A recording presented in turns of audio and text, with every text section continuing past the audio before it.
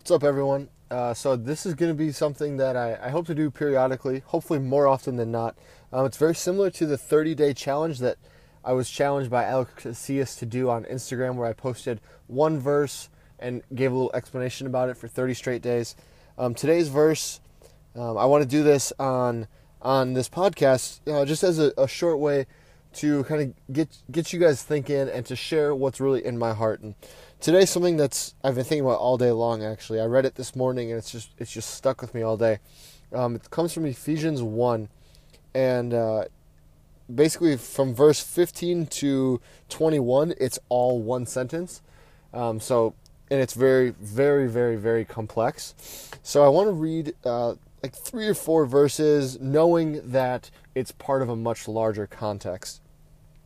So verse 15, "For this reason, because I have heard of your faith in the Lord Jesus and your love toward all the saints, I do not cease to give thanks for you, remembering you in my prayers, that the God of our Lord Jesus Christ, the Father of glory, may give you the spirit of wisdom and of revelation in the knowledge of him, having the eyes of your hearts enlightened, that you may know what is the hope to which he has called you, what are the riches of his glorious inheritance in the saints." So that's the end of verse 18, and it goes on and on and on. But what I really wanted to just talk about today was this idea of the spirit of wisdom and revelation. And I felt like it was really important that I highlight that the spirit of wisdom and revelation is the Holy Spirit, and he manifests himself, he makes himself known, he demonstrates himself in many different ways. And there's peace, there's joy, right? The fruit of the Holy Spirit, there's all these different things: love, joy, peace, patience, and the list goes on. There's gifts of the Holy Spirit mentioned in 1 Corinthians 12, and I believe it's in Romans 12 as well. I could be wrong on that. But there's these different things that the Holy Spirit does. And in here in this verse, it's the spirit of wisdom and of revelation. And it's not just a spirit of wisdom and revelation with no real purpose or just kind of like a general thing. It's in the knowledge of him. So Paul is praying that we would receive a spirit of wisdom and revelation so that we would know God better, that we would know the God of our Lord Jesus Christ, the Father of glory, as verse 17 says, that we would receive a spirit of wisdom and revelation in the knowledge of him, that we would know Christ through the Holy Spirit revealing himself through wisdom and revelation. So my question when I read this verse is like, what is this spirit of wisdom and revelation? Like, I know it's the Holy Spirit giving me wisdom and revelation, giving the saints wisdom and revelation so that we would know him. But it's like what does wisdom and revelation even look like?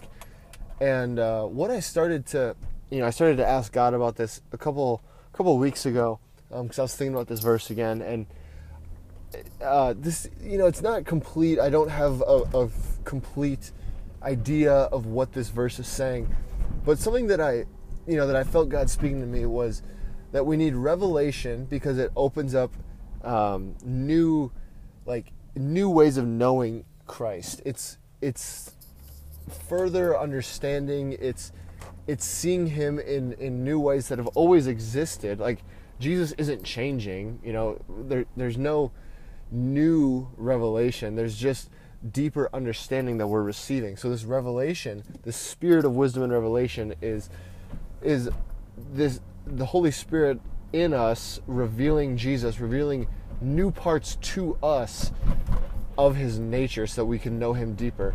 And then the wisdom that comes along with that is taking the revelation and knowing how to apply it, knowing how to become it, right? Because we're, earlier in Ephesians 1, it says that we were predestined for adoption as sons. And Romans 8:29 says that Christ is the firstborn among, Christ is the firstborn among many sons. So Christ is a son, and now we are sons of God. And I think that anyone out there who has heard preaching on this knows that you are a son or a daughter of God, and that's amazing. And in this spirit of wisdom, we take the revelation that we've received and we learn how to apply it. The Holy Spirit teaches us how to apply it, how to live into the image of Christ that we were born for. We were born to reflect perfectly Christ to the world. We were born to literally just reflect the glory of God everywhere we went.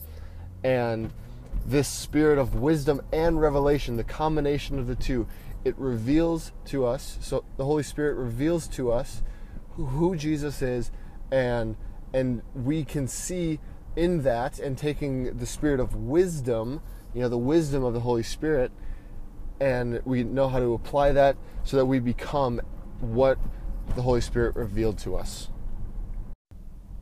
So guys, I just want to say thank you for listening. I hope that this opened up new understanding of God's heart for you and what He is calling you to do. We get so caught up on, I don't know what God's calling me to do, thinking that it's something like, working in a certain job or going to a certain school. And there certainly is that aspect of God where He cares deeply about what you're doing. But the primary purpose that you were born for is to reflect Christ, is to become just like Jesus to the world. That you've been given every spiritual blessing, and that you can actually do the things that Jesus did and think the way that Jesus thought and be like Him. The old saying, what would Jesus do? It's so applicable.